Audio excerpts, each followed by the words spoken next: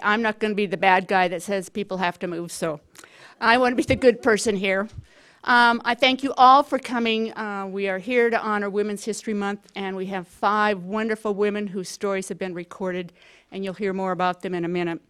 I am the director of this statewide oral history project called From the Ground Up, Montana Women in Agriculture.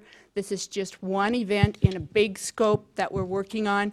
Stop by our display table after and during the reception. You'll see the women we have done and recorded.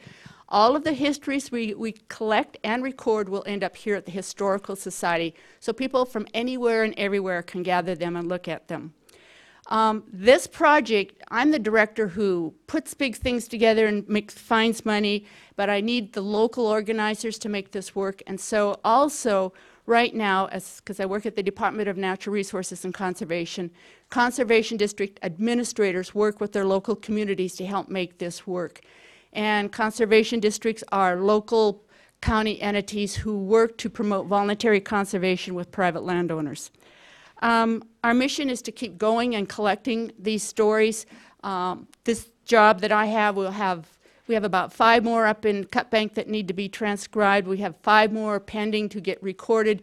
But I want everyone in this audience to be inspired after you hear these stories to go home and collect stories from your friends, your families, your loved ones. The things are in place. The website has, our website has questions that you can pose to collect information. The Historical Society rents out digital recorders, so it's there, and we want you, if you want to go out and do that. By the end of 2014, we hope to have about 30 histories collected and into the Historical Society. Now, I want to introduce Pam Busey, who is the Commissioner of Department of Labor, and she's going to moderate our panel and introduce our guests. And would you hold your questions until all the speakers are done, and then there will be a question and answer period that you can ask our guest speakers more questions about what they've spoken about. So I want to thank you so much again. This makes us all feel very good. I think we have pretty much capacity out in the hallway. So this just goes to show you that we care and we really want to hear about Montana agriculture from all perspectives, men and women, but for this project, we're honoring our women, so I want to thank you all, and Pam. Thank you. Well, welcome, everyone. I am so honored to introduce you to these 5 remarkable women, and what a fitting day, as it's International Women's Day. So it's even better to be sitting here with you all today. As part of this, it's really a great time and fitting time for me to be talking about women in agriculture. As part of my job, I have been working with Governor Bullock on his economic development plan, which he's calling the Main Street Project, and we have been traveling all around the state, talking to folks on the streets about what are their challenges, what they'd like to see happen in Montana to grow jobs. But in that capacity, we have met a lot of farmers and ranchers who've talked about the history of farming and ranching in Montana and the important role it plays currently and has played in our past for the economy. So it's going to be fun to hear what these ladies have to say about that. I've also been working on the governor's Equal Pay for Equal Work Task Force. And something fascinating that we have learned about the farming and ranching community in Montana, women make about 67 cents on the dollar for men in Montana. And a lot of that can be accounted for the fact that a lot of women's labor goes unrecorded. It's not really on the books. And reading the profiles of these ladies, you'll see very clearly that a lot of labor is probably going unrecorded. So I hope you all enjoy their stories. I hope you'll all ask questions, because I know they're anxious to have questions asked. So I'm going to start with Glenna Stuckey. Glenna is a Powell County rancher. She lives in Avon. And I'm just going to give you a little excerpt from their interviews. Glenna talks about conservation, and she says, ranchers are the original conservationists, and if we weren't, we would not be here. It's not just a woman's point of view. It's ears, which is her husband, and mine, and everyone. We have to be so conscious of taking care of the earth. So we'll let Glenna talk to you a little bit about her story. Thank you. And you do need to talk really loud in order Is to that get right? out in the hallway. Can everyone hear me all right? Thanks, Pam. I'm just totally blown away with all the people that are here. This is amazing. I think we all are so interested in letting our generations and putting down our history for our industry and how we are eventually, I mean, we're responsible for feeding the world and taking care of the ground that we live on. My history goes way back to when, in my childhood, my parents were farmers. My grandparents were farmers. It is kind of in my genes, I guess. And I married a wonderful rancher, and we have 5 children, and they all are very conscious of our industry and what it takes to work hard and make things be successful. We were married in 1954. Was born and raised in the Bozeman, Galton County area. I was in 4-H for years, and Earl and I actually were in the same 4-H club. Kind of grew up together almost. We went to high school in Bozeman and graduated from there, and later were able to buy his parents' farm out near Galton Gateway. And our kids were born and raised there, except for the youngest one, Becky. And after about 12 years, Earl was hired as cow boss for the Flying D Ranch, which is now Ted Turner's up Spanish Creek.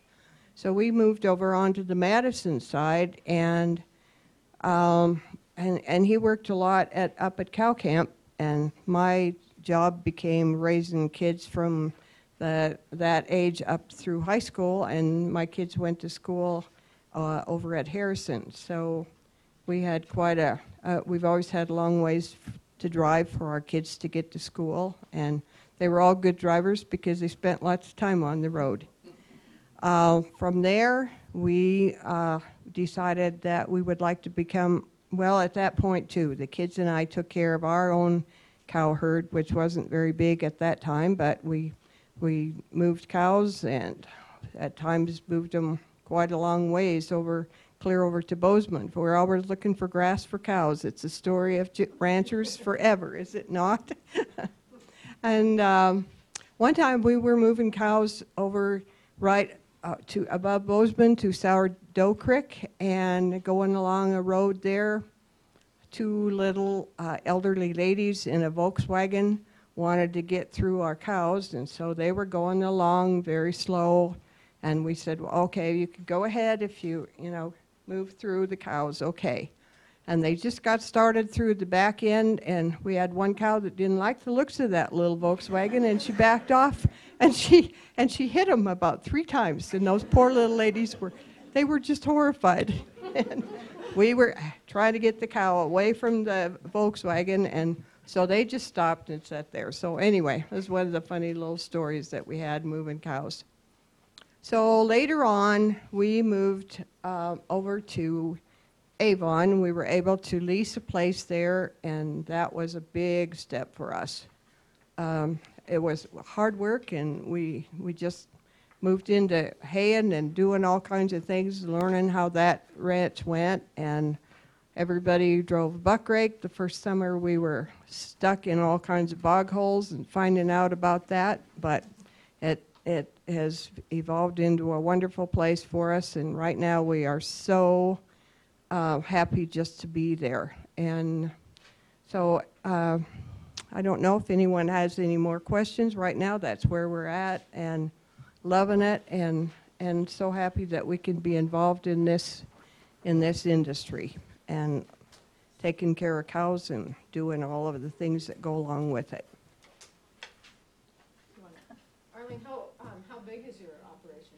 Well, actually, right now, our kids, our oldest daughter, Erlene, and her husband, Beck, and their son, Travis, and his wife, Tricia, and their little boy, Michael, are there with us, and Cal and Renee, our son and daughter-in-law, and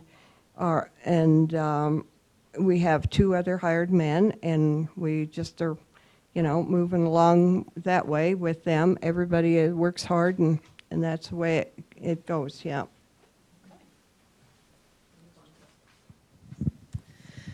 So now we'll move on to Arlene Pyle.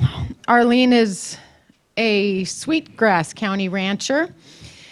She lives in Big Timber, and one of the excerpts from her interview, she talks on being a rancher.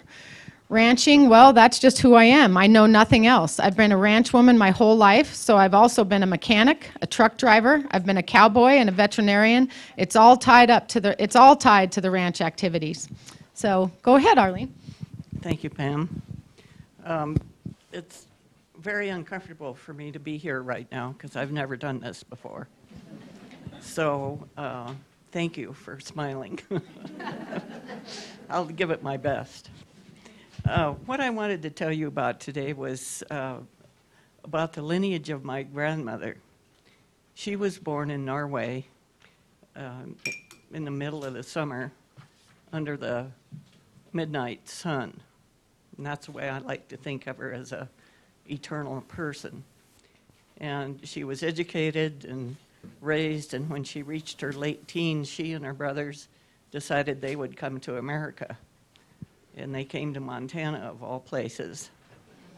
And she was, at full growth, she stood 5'2". So you know that she was not a big lady, but she carried a big burden.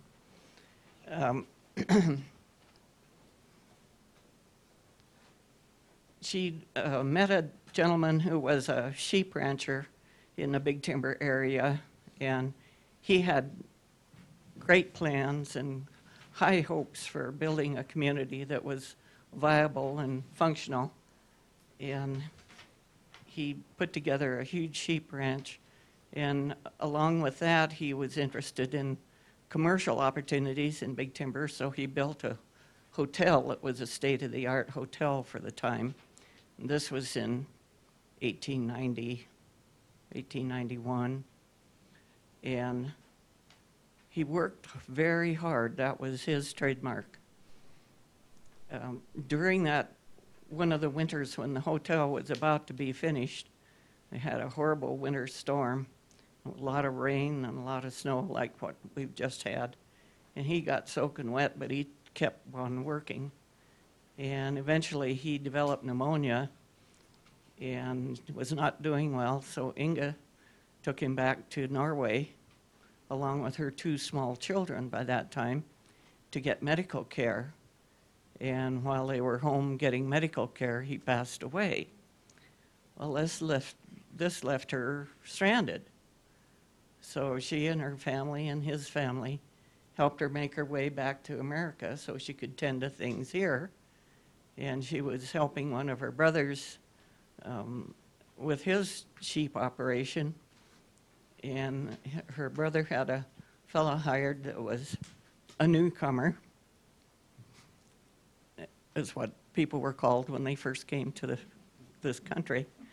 And he took a shine to Inga, and she took a shine to him, and they later married and moved across the river from where they had their sheep ranch and homesteaded on a place just across the river from where her brother was, figuring they can run the 2 operations together. And that worked for a while, and then the need came, as children were born, for more acreage and more income generated. And they homesteaded on property that was further up the creek from where they were living. And that's where my family, of the second family, came into play. My father was born on the second ranch, and my 2 aunts were born there as well, and they joined a half-brother and a half-sister from the first marriage. And it gives me profound pleasure and pride to say that that family is still on that drainage, still ranching, still running cattle, running sheep, horses, lots of kids roaming around, and we still all get along. Inga was an exceptional lady. She was very gracious. She was very smart. And I like to liken her to a little lady who managed her life with a velvet hammer. Because you knew very well you were being jerked up when she told you. And she passed away during the 30s, 1938, during the winter, in the early part of the year. Granddad, her husband, had passed away 2 years previous, and I was maybe a year and a half old when he passed away. And the two of them had put together quite a sizable holding, along with the work that they had done. And depression was in progress, drought was in progress. My dad married my mother. She was a charmer, full of happiness and full of joy, and she brightened his day tremendously. And she didn't know a thing about housekeeping or cooking, but she was game, and she did a really good job. But Dad had to teach her how to cook. And when I was born, I was lactose intolerant. Well, if you can imagine not knowing anything about housekeeping and not knowing about anything about babies, she'd been an outdoors girl, a tomboy. Think of what a chore that must have been to care for a cranky baby in an old house that was drafty and didn't know just what she was doing. She said the bottle that she nursed me out of, she mixed formula for me, was a bottle with a long tube on it with a nipple on the end of the tube. Can you imagine keeping that clean? Good grief. Anyway, it wasn't too long, my sister came along. Mother was getting to be a really good cook. And school time was rolling around. And the fondest memory I have about going to school was riding with Dad in an old car called a Whippet. Do any of you remember that car? It was made by Willys. Tough machine. We plowed through Gumbo Hub deep to get up a hill and down a hill, get to school. And then in 41, we bought a Ford Coupe. And that had a V8 engine in it, and that was cool. And Mother liked to drive fast, so we drove fast a lot. And it was fun. I liked it. But anyway, Dad was a great guy. His brother was a great guy. My aunts were wonderful people.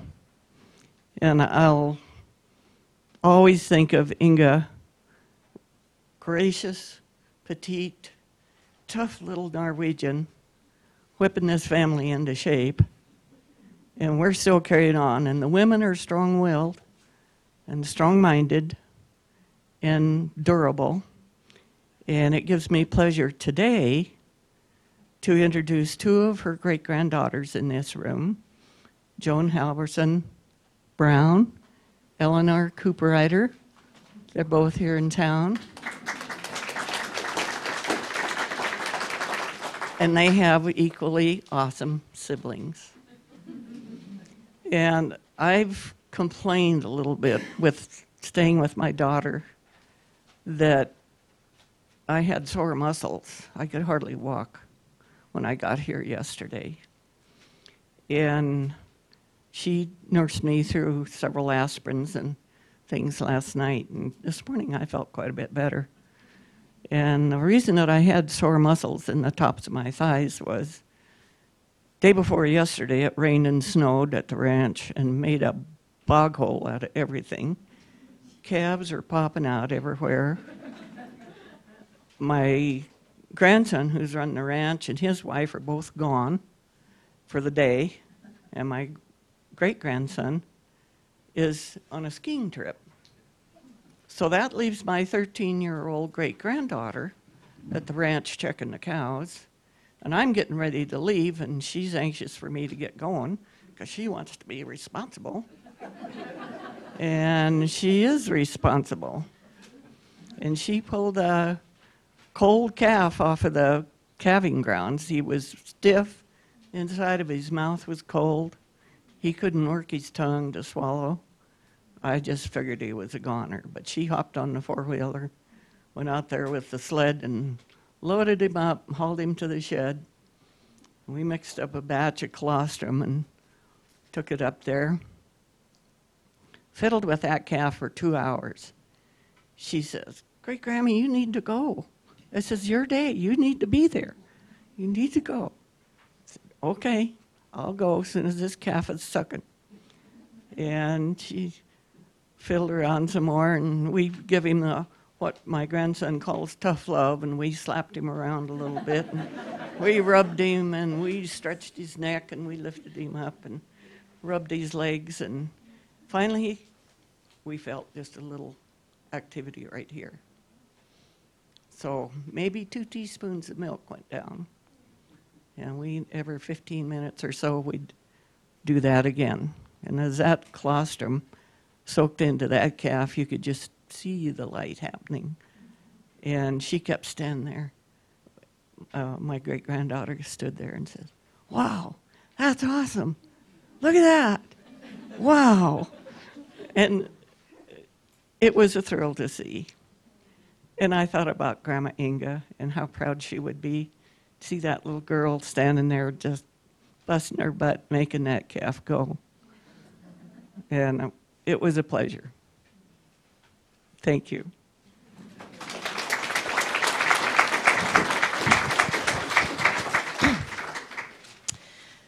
So next we'll meet Esther McDonald. Esther is a Granite County rancher. She lives in Phillipsburg.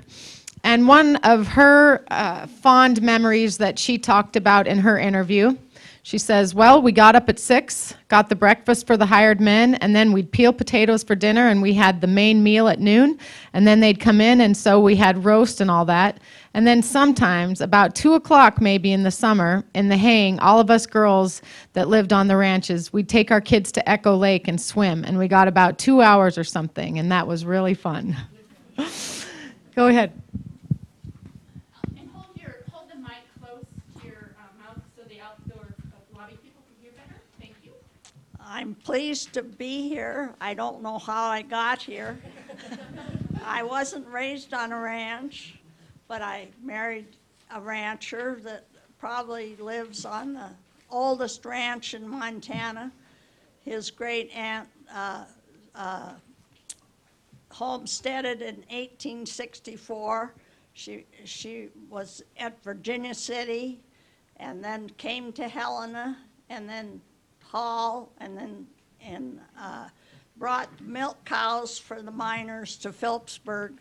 And the homestead rights are 1864 in Phillipsburg.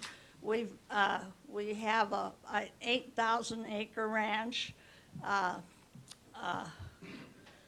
We've added to it all the time. When we were first married, my father-in-law and mother-in-law were here, and he was tragically killed in an accident.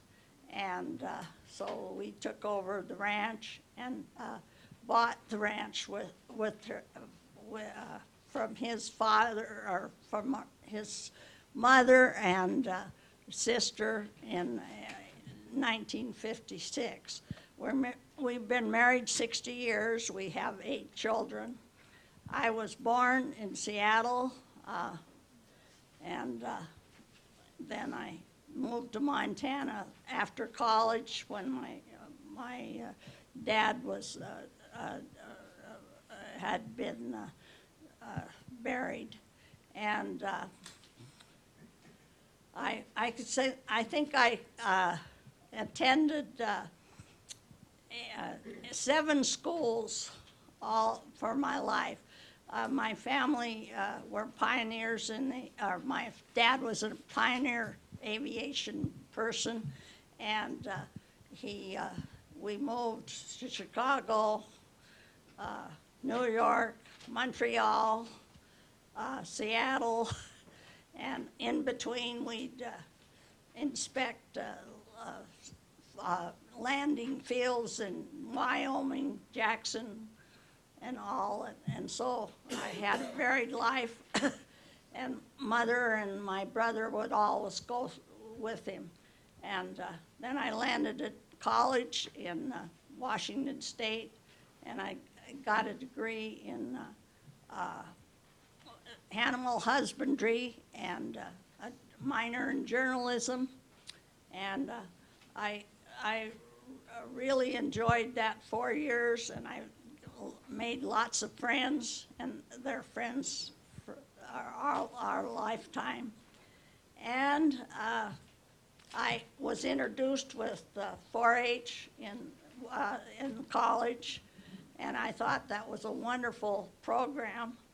And so when I was, my mother had a ranch at Darby, Montana, and I was a 4-H leader there, and then I have been a 4-H leader in Granite County. So I spent my time that 4-H program, and I think that's a wonderful program. All our kids are all 4-H people, and when they went to college, they met all these people that they met in 4-H and made friends there. I don't know what, I have always been interested in legislative for the farmers and ranchers, and I think so. I had many offices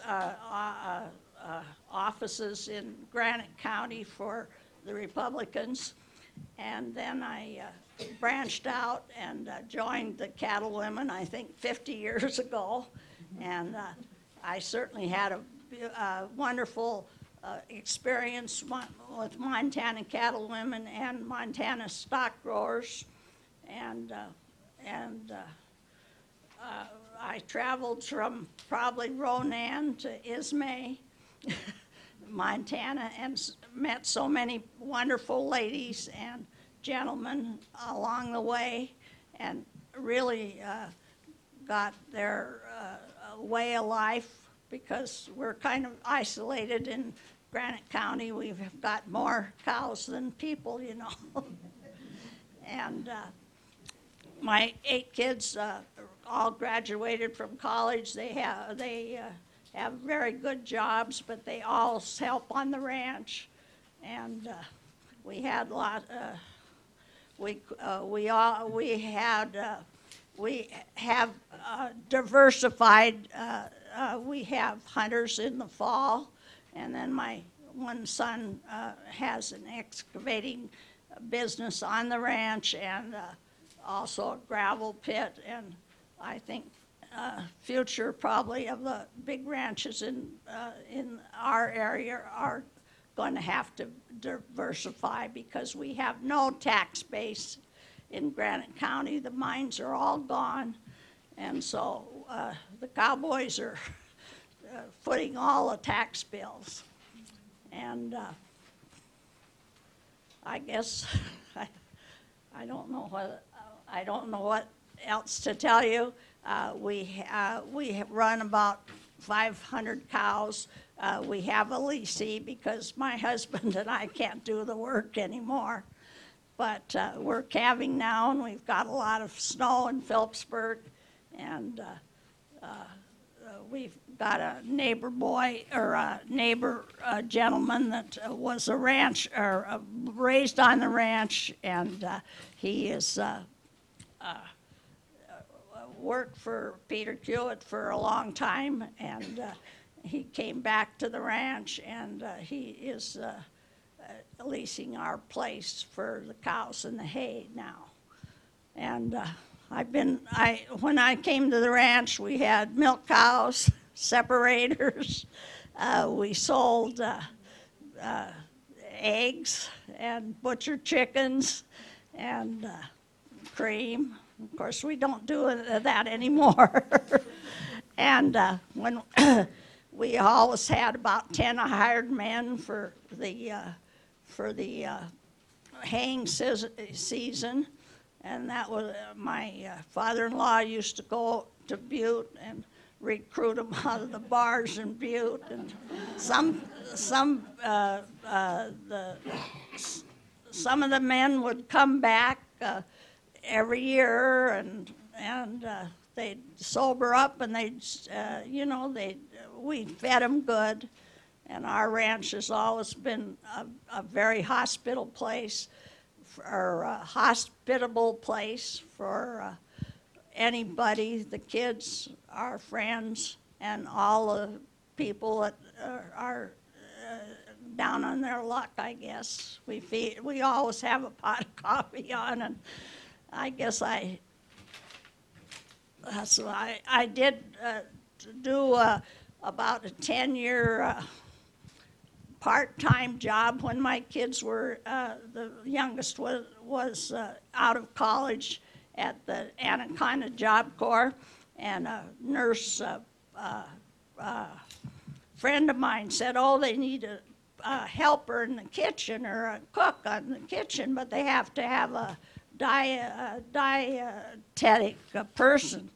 So I applied, and I said, well, I've got a degree in animal nutrition, and I think that's probably and I got the job, and anyway, I stayed for 10 years, and I really enjoyed that program. It was a part-time program, but I really enjoyed working with youth, and I guess that I think that we should pay attention to youth and work with them, and when you get old, just really champion youth and teach them where we can, because they're going to be the next citizens our Montana. And I often wonder, I really, when I woke up this morning, Mount Lauren was in sunshine and red, and our valley is very beautiful. And I think that I would never want to live any place else. So I don't think.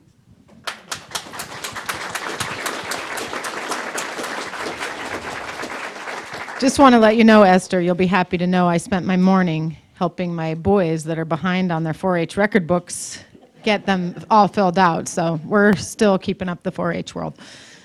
So the next person I'd like to introduce you to, which is a real pleasure for me because I grew up with her, I've heard of her and seen her my entire life, is Pauline Webb, who's a Broadwater County rancher. She lives in Townsend.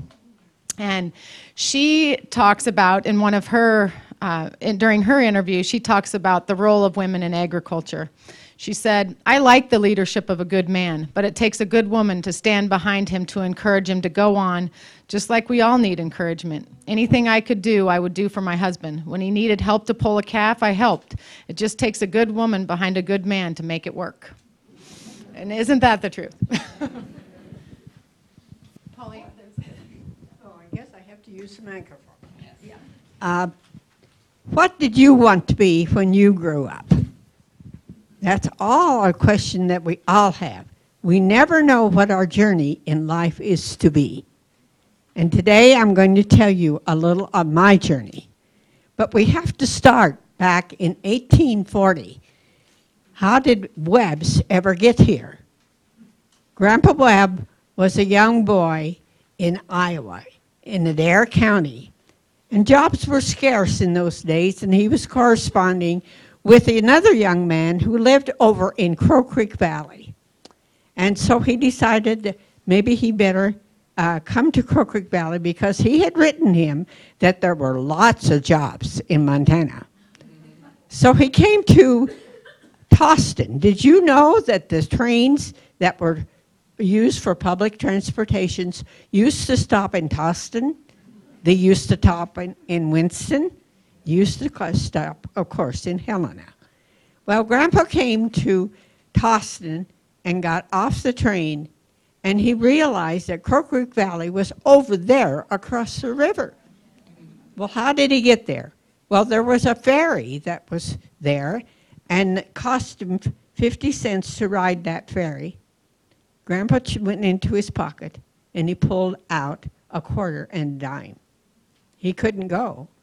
But the mail carrier was standing there, and he saw what was going on, and he said, "Would you like a ride? I got to go over there to deliver mail."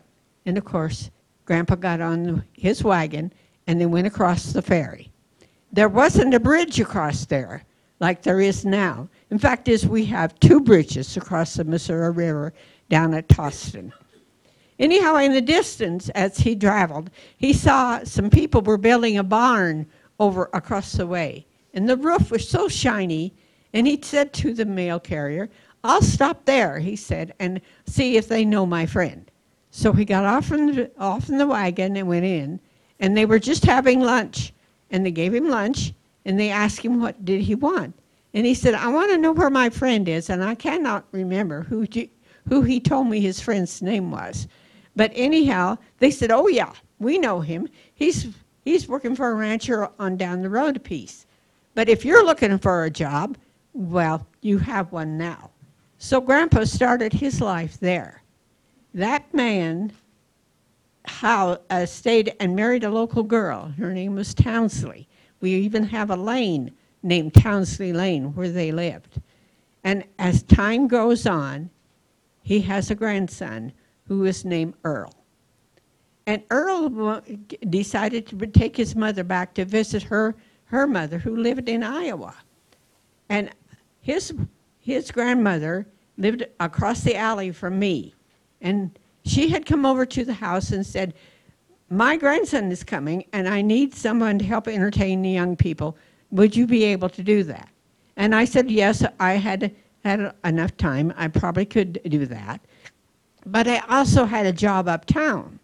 So Earl comes back with his siblings and his mother to see his grandmother.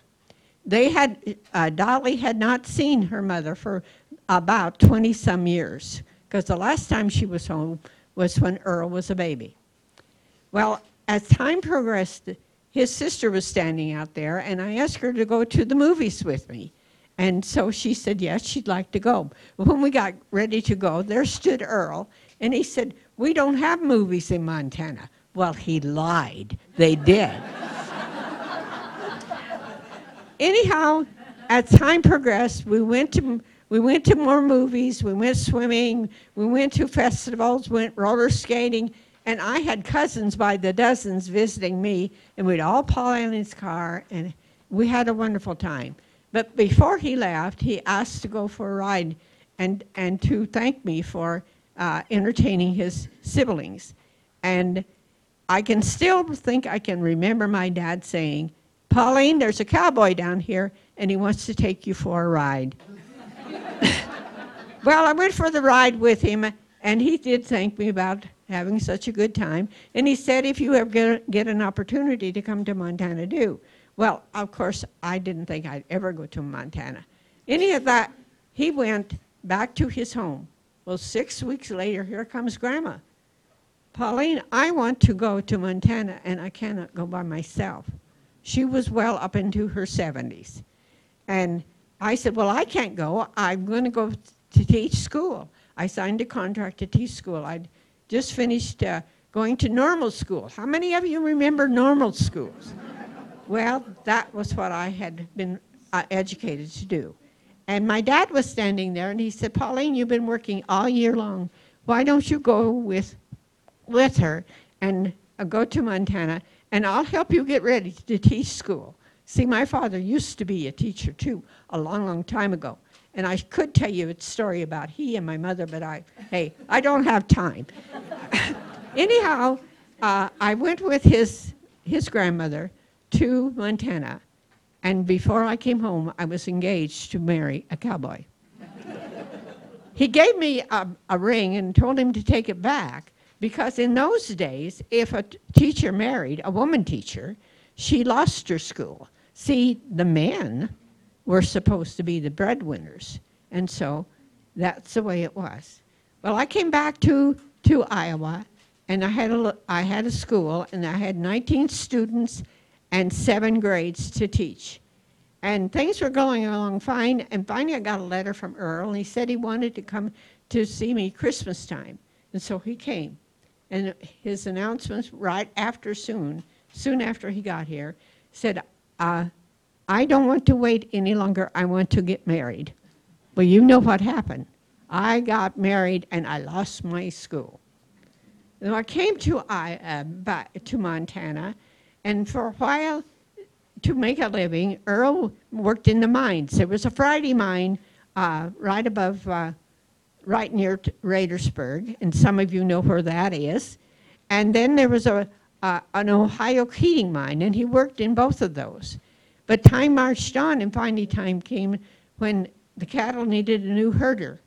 And Earl said, I'm just like a gopher. I need to get out of that hole. I'm going to apply for that job. And he did apply for it, and we did get it. So then we moved to the mountains, 18 miles from civilization, and we spent about 9 to 10 months up there.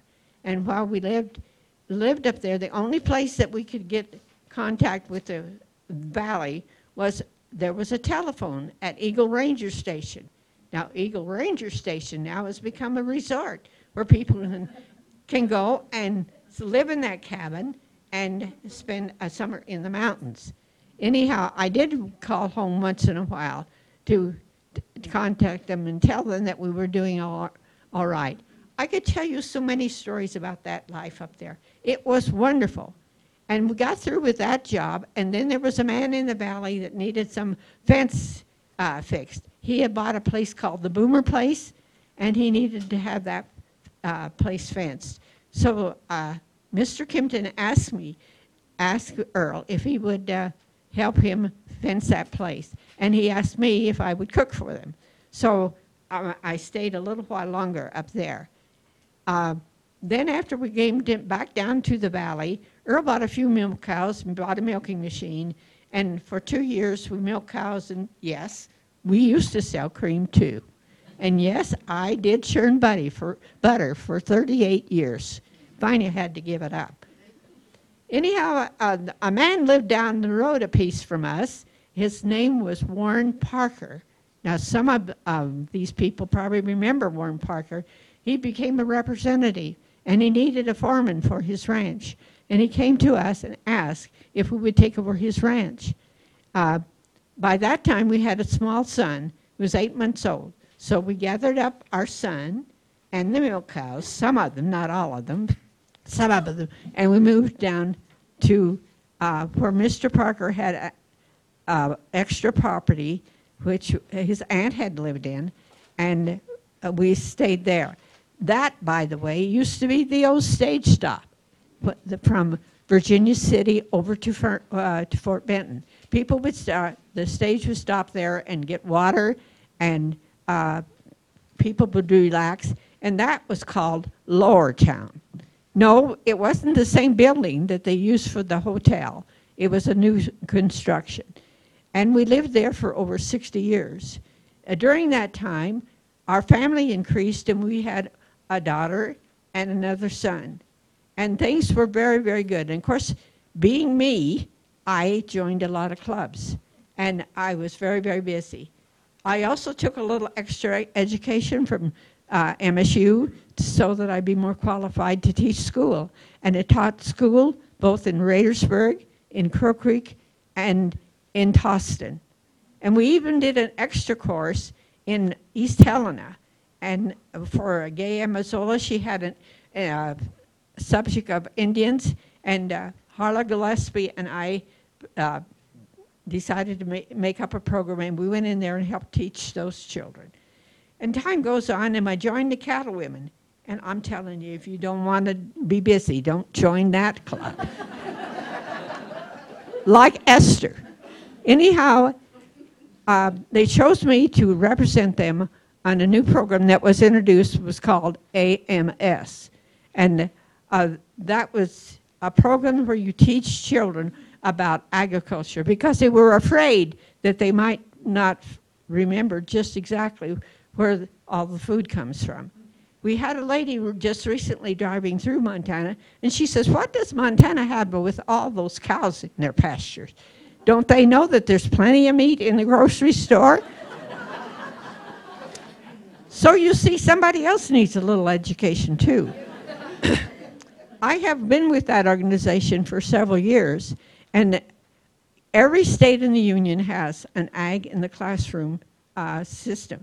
And when you go to those places, you learn how those states are teaching young people about agriculture. I was very fortunate to be able to travel to some of those places. I've been to Washington, D.C., to California, and all the places that there are, those places to have a good meeting in between. I'm very fortunate that I was chosen to do this. And I'm still active in the Ag in the Classroom program yet today. I wish I could share more of these things with you and tell you some of the stories, because some of them are really, well, wait a minute, I do want to tell you one story. We one day went up to to Warren and Jerry's house, and they were having company, and they asked us for dinner and to see some films that they had on. These people were from New York State, and we were visiting, and finally Earl says to Jim, run and get the cows, it's time to milk. So Jim took off and came back, and he said, Dad, those cows are really, really acting awful funny. And he went down and, excuse me, he had put the cows in the orchard, and we had a good crop of apples. And you know what? Those cows were drunk. It took about 3 or 4 days for those cows to sober up. But the cows, when Jim had to take them to pasture again, took them past the gate to go to the orchard, they would always hesitate there again. My life on the ranch has been very interesting, and I have loved it, and I miss the ranch now because I moved into town. My husband is gone, and I leased the place for a while, but, you know, things don't always, and things are never the same. So I've had a good life. Yes, I didn't know what I was going to do when I grew up, and I think I'm still growing.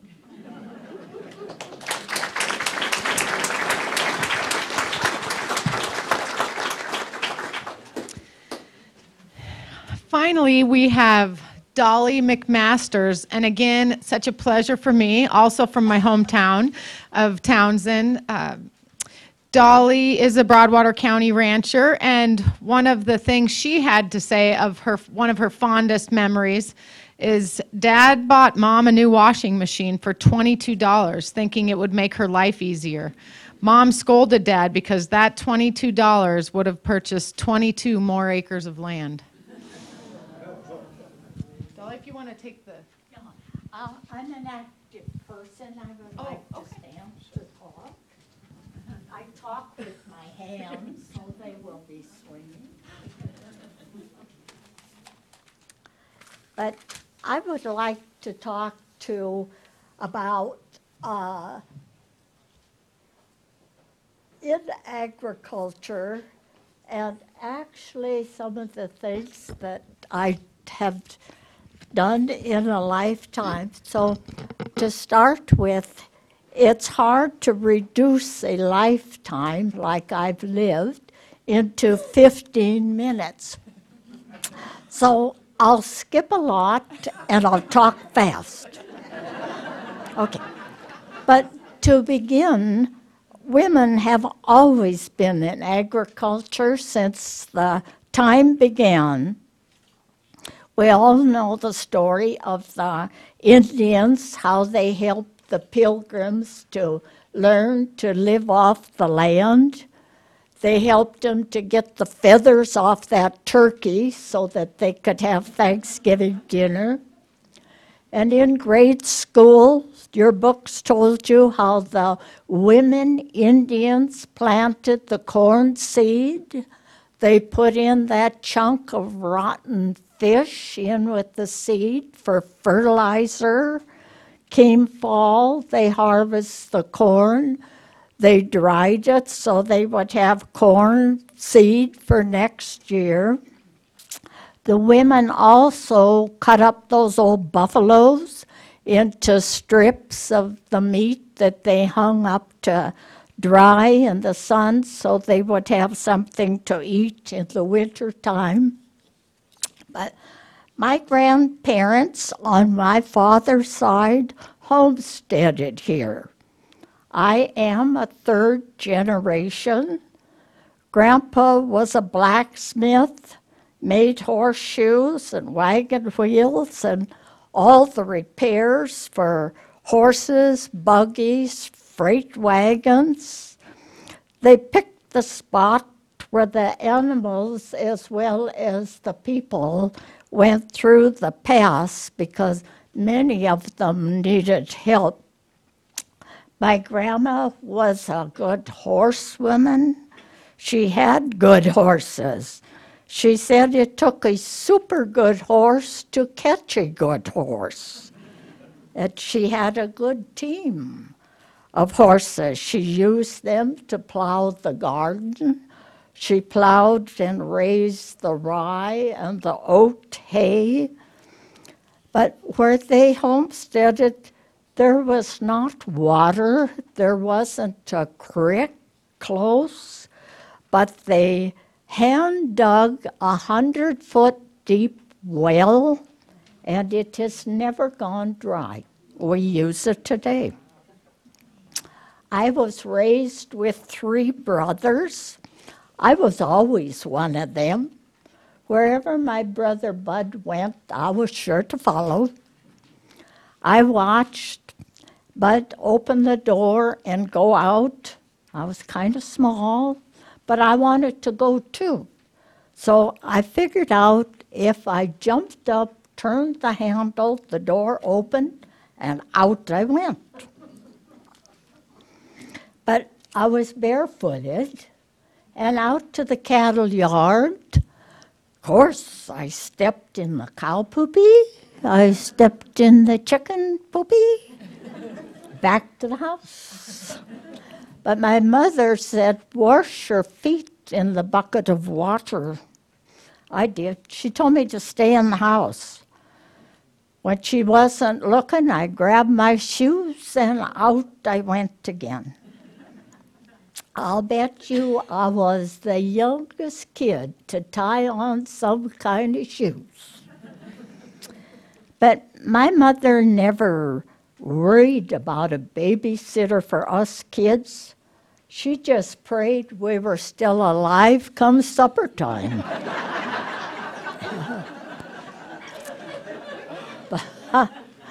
But my father said if I wanted to help, I needed good tools. So he made me a short shovel with a short handle. He made me a pitchfork with a short handle, because I was always so much smaller than the boys. But I never lost my tools. We raised our food. We were very self-sufficient. We had milk cows, gave us milk, cream, and butter. My mother raised the chickens, so we had the eggs, and we had a stewed chicken on Sunday. But we had pigs. We did our own hams and bacon. We put them in the brine, and then we smoked them there in the smokehouse. We had a few sheep. We would ride the buck sheep. Yeah. Then they got smart and they ran away from us.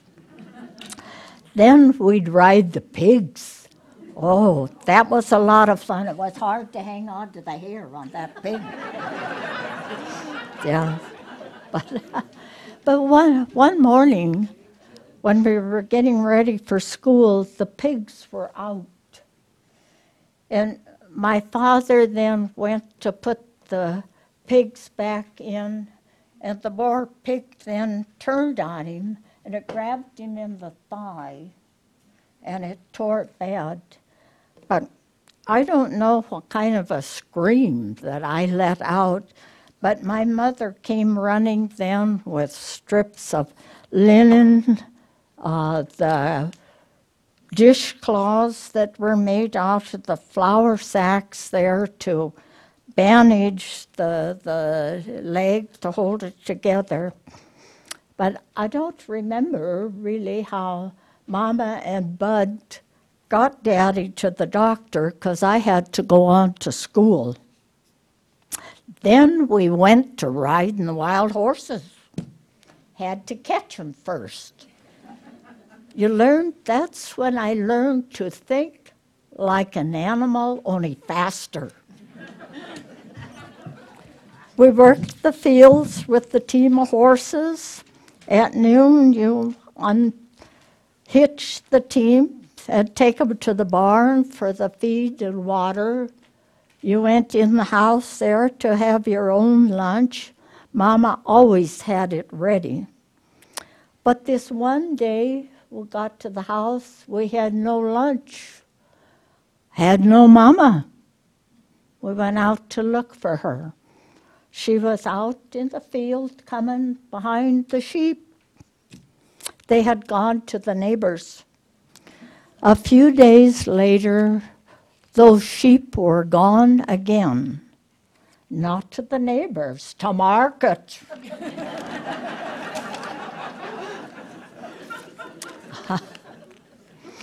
We had many cold, snowy winters. We fed the cattle there with the team and the wagon and the sleigh, even on the mornings that were 20 to 40 below. We chopped the ice, we pumped the water. Spring was branding time. The boys held the calves while I branded. My father said, Dolly, do it right. You're the one that's going to have to find them this fall. Good lesson. We dug post holes. I think I dug at least 100 post holes, fencing, cross fencing, that it's no wonder I'm in such good shape. We would butcher her pig there and sell it to the meat market in town. And one day, Daddy came home with what you called a washing machine. He had paid $22 for it.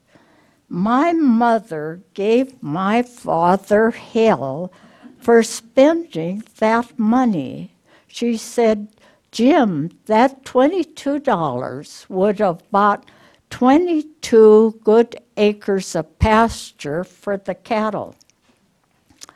I don't know if my mother was really that mad at my father or if it was the learning lesson for us kids to value every dollar before you spend it. During the bad years, the government closed the banks. Bud had a 5-cent savings account in the bank out here in East Helena. But the government never gave it back, and Bud never forgot that. That was a lesson in your government. Yeah. Of course, there were many happy days. There were many sad days. There were many broken bones that healed and a lot of good lessons that were learned. But after World War II, then big changes took place. It was the end of the workhorses, tractors. You bought a tractor, it could do more work and much faster. The rains came and the pasture grass grew up to the stirrups on my saddle. But in agriculture, your biggest element is Mother Nature. I'm looking at my good grain crop here. Looks like it'll be ready to combine in a couple of days. Second cuttings of hay is looking good. But in the sky, over the horizon, I see the big clouds building up. In 5 minutes, that grain field is shredded. My hay field broken, laying flat. But the next morning, my banker's knocking on my door. Dolly, did you have hail insurance? No. Dolly, how are you going to make your payment to the bank? I says, don't worry. I've never missed one yet. He left, I worried. But we all did without, and the payment was made, because we were always taught you paid all your bills. You paid what you owed. But the lesson learned was, come spring, I did not borrow any more money from the bank. I could think of other little things where I could make money. I learned to trap. I trapped coyotes, bobcats, badgers, rats, gophers. My neighbor gave me 10 cents a tail for the gopher. I was making big bucks. During the war, they paid good money there for the hides that had that log or fur on it, because they used it for the hoods for the soldiers that worked up north. But you have to think fast to outsmart a coyote. But changes are coming faster. Prices are going up both in what you sold and what you had to buy.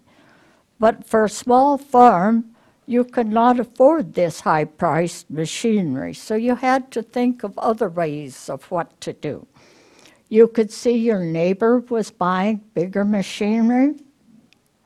You could talk to him. You could make an agreement, and maybe you could work on the shares. Big equipment companies came up with the idea that they'd hold your contract for you. You could make your payments plus interest to them, and they'd give you a good deal on your tractor. That's okay, but now your banker had to change his ways. Tractors were getting bigger and harder to turn in the small fields. Cost of the seed and the fertilizer was going up. One day, my brother said to me, Dolly, this is not the way to treat the land. He was right. We went to the Townsend Seed Company and we bought the pasture grass seed. The rains came and the grass grew beautifully. I felt Mother Nature was telling me we were doing the right thing. We changed from farming to ranching with just our Hereford cattle.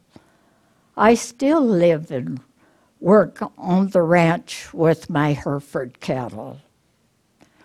But today's women in agriculture are more like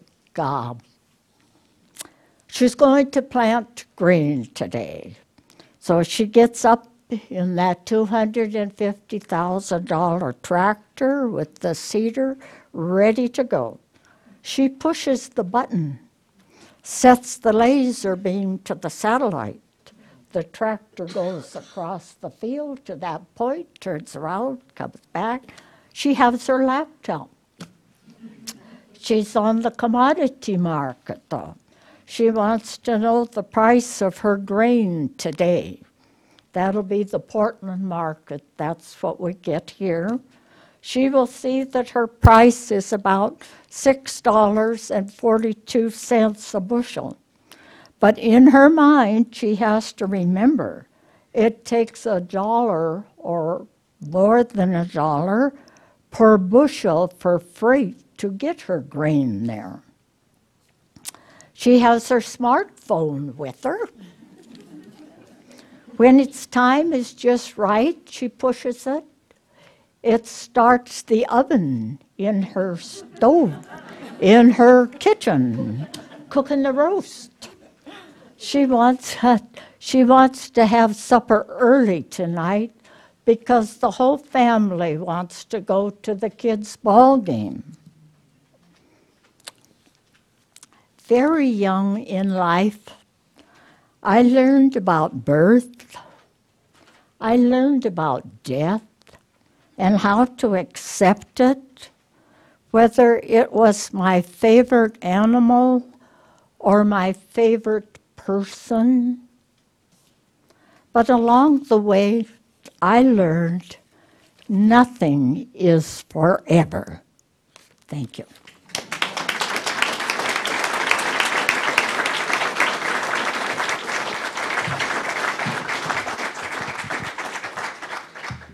Very incredible ladies. I'm sure you all have questions, so we have a couple of mics. So feel free to just raise your hand and we'll come out and share the mic with you and you can ask them some questions.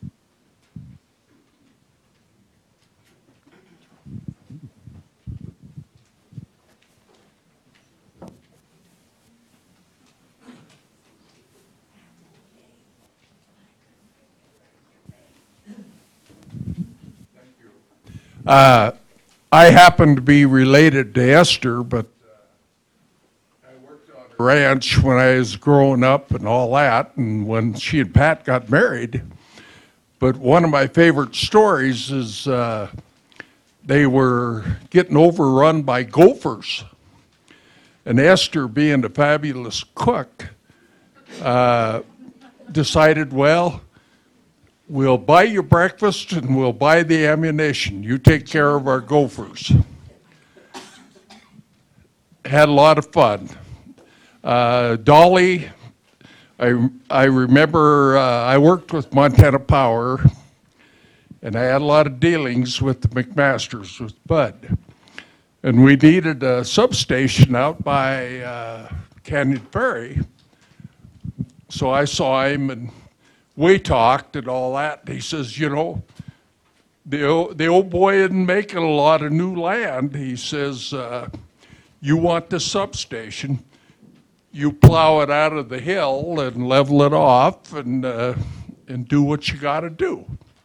Very good people, all good stewards of land. And I enjoyed all the talks.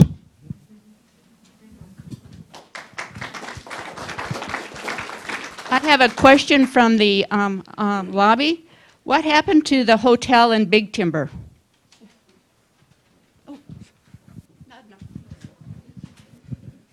I'm happy to say that it's thriving. Which hotel is it? The Grand. It's a beautiful place. My dad shared recollections with me that when he was a child, that he remembers sitting at a checkered tablecloth covered table under a palm plant eating oyster crackers as the birds sang in the cages. Of course, you'd never do that nowadays, but that's a beautiful memory.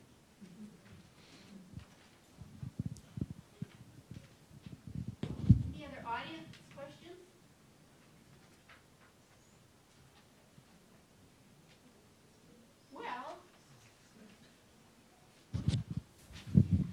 Well, now it's my pleasure to introduce our entertainment of the day. And it's going to be audience participation, I'm sure, as you all have. Most of you have your copies. I want to introduce Judy Williams, and she is from Townsend. She is a rancher and an entertainer.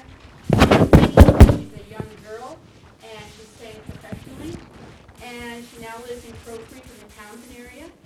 And she She has combined her musical background with her knowledge of ranching and the cattle industry, and she records songs from the cow's point of view. And her partner is Carla. Last name? Ahern. Thank you. All right, and after the music, after she plays a couple songs, we'll green light on. Okay, if you don't have your ears on, now's the time to put them on, because you want to be part of this fun, I'm sure. And I want to thank Dolly for wearing those ears. I gave her the opportunity to take them off. I said, I'll forgive you if you want to take them off. And she said, are you going to wear yours? And I said, yeah. And she said, then I'll leave mine on. So what a good sport she is. But if you want to be part of a cow herd, you got to start thinking like a cow. And that's what I do. I write songs as though the cows are singing them. And I take familiar tunes and write different lyrics to them. And some of the songs might be familiar, but I can tell you that the lyrics are as fresh as a wet cow pie. So you probably haven't heard them. But what we're going to do is, the cows have an opinion that maybe the world doesn't agree with, but we have an opinion and we want to tell you about it. But we're kind of doing a protest because Broadwater County is growing.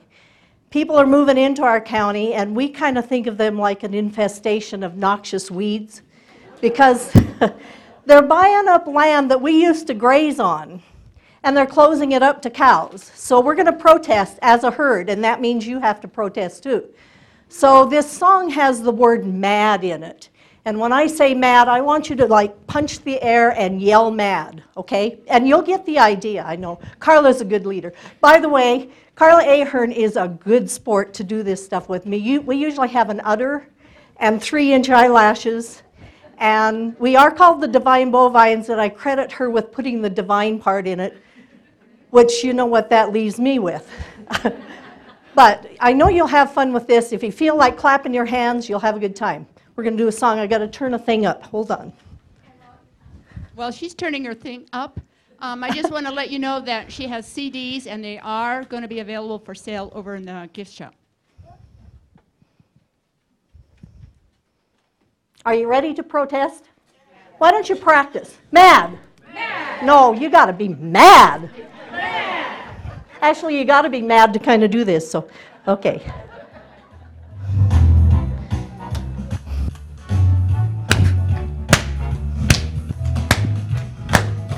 You like our tales?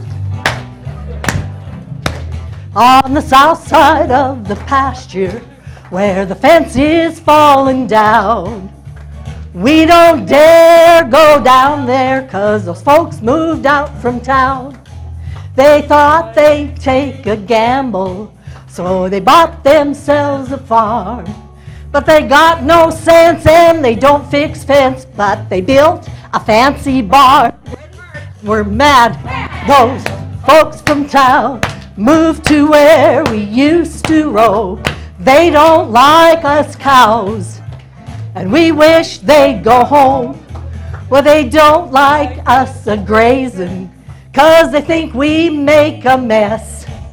They buy manure in bags so pure, but they don't like it when it's fresh. Well, they brought a herd of llamas and a pair of breeding mules, and their emu died when it tried to fly, which the coyotes thought was cool. Ready? And we're mad. Those folks from town moved to where we used to roam. They don't like us cows, and we wish they'd go home. Well, they built a fancy ranch gate to display their new bought brand, but they don't allow cows to live there now, and they closed up all the land. The no hunting signs are plenty, and they paint the fence post orange, but they don't want to go on land they don't own. They don't need food, they're hunting horns. Ready? And we're mad. Those folks from town moved to where we used to roam. They don't like us cows, and we wish they'd go home. Well, their pastures now are weedy, and the creek bed's looking bad. But they don't care 'cause they're never there, and their hired man is glad. They don't pay no taxes 'cause they're saving nature's tail. And they seem to know where to find more dough. They should be locked in jail. Ready? And we're mad. Those folks from town moved to where we used to roam. They don't like us cows, and we wish they'd go home. And we're mad. Those folks from town moved to where we used to roam. They don't like us cows, and we wish they'd go home. They don't like us cows, and we wish they'd go home, 'cause we're mad. And that's the Divine Bovines for you. Thank you. Judy, if you have time, I think we'd love another one or two. Oh, I could do 40. Do you guys? We're going to do a song about a ranch lady, and this is calving season. So we're going to do one about the ranch woman that goes and checks the heifers that aren't calving like they're supposed to, okay? If I can find it, hang on. I actually did record these songs at home. They're on CDs, but when I do this, I can't play my keyboard and act stupid at the same time. So this is what you get. What's the name of that song? Oh, I know what it is. Does anybody else there have any idea what it is? Hang on. We'd also like to thank Denise Thompson, excuse me, my mouth is dry, for asking us to be here, and for all of you people for wearing the ears, because you're good sports. I always tell people you can't be pretentious when you're wearing a set of cow ears. So,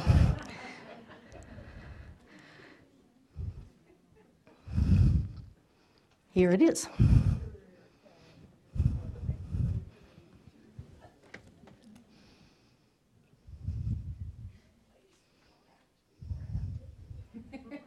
That's later. I heard that comment. That's coming. The shoot, oh, as we leave the building, there'll be shoots out here. You thought you got away that easy. Hang on. Oh, okay. We have a question. Another question from the auditorium audience. How many of your children are still on the ranch?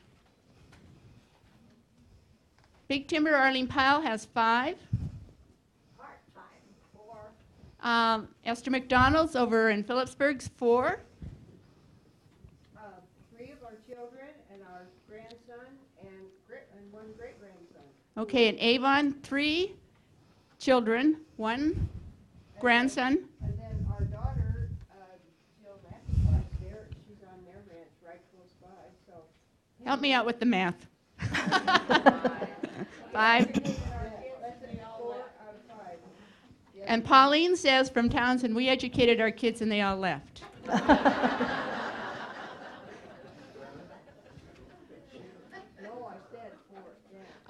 You ready, Judy? I'm ready if you, yeah. Well, one okay. more thing about Judy.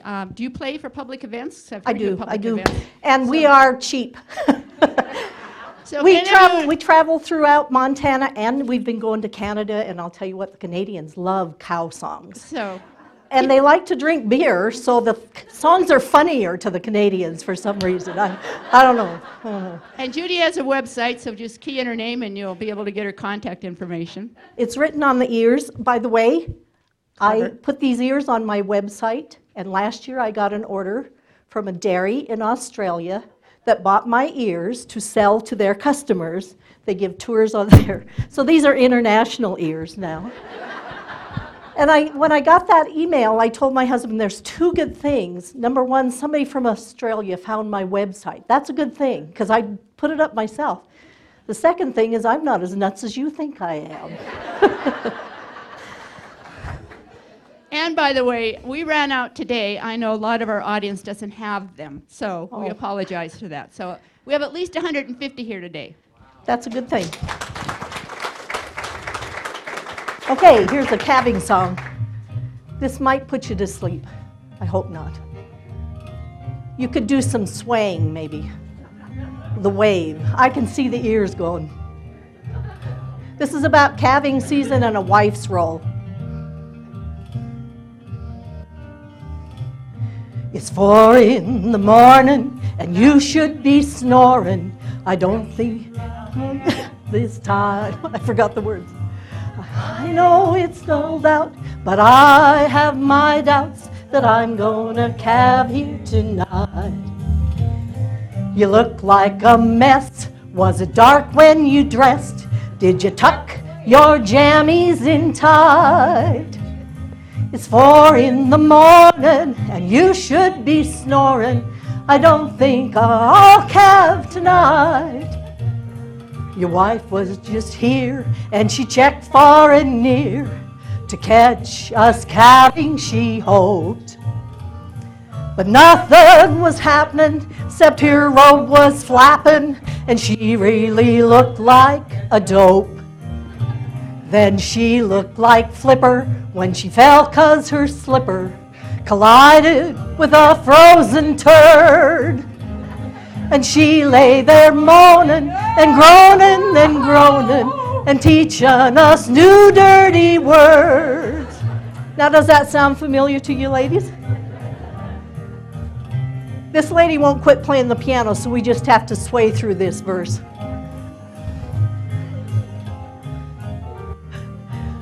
As you know, cows can't dance very good because they have 2 left feet. It's 4 in the morning and you should be snoring. I like to catch up on our sleep. We don't like your flashlight 'cause it's too darn bright and you make us get on our feet. You circle around and you check on the ground to see if the calf has appeared. It's 4 in the morning and you should be snoring. We're tired of you checking our rears. It's 4 in the morning and you should be snoring. And we need our sleep around here. That's what the cows think. Thank you.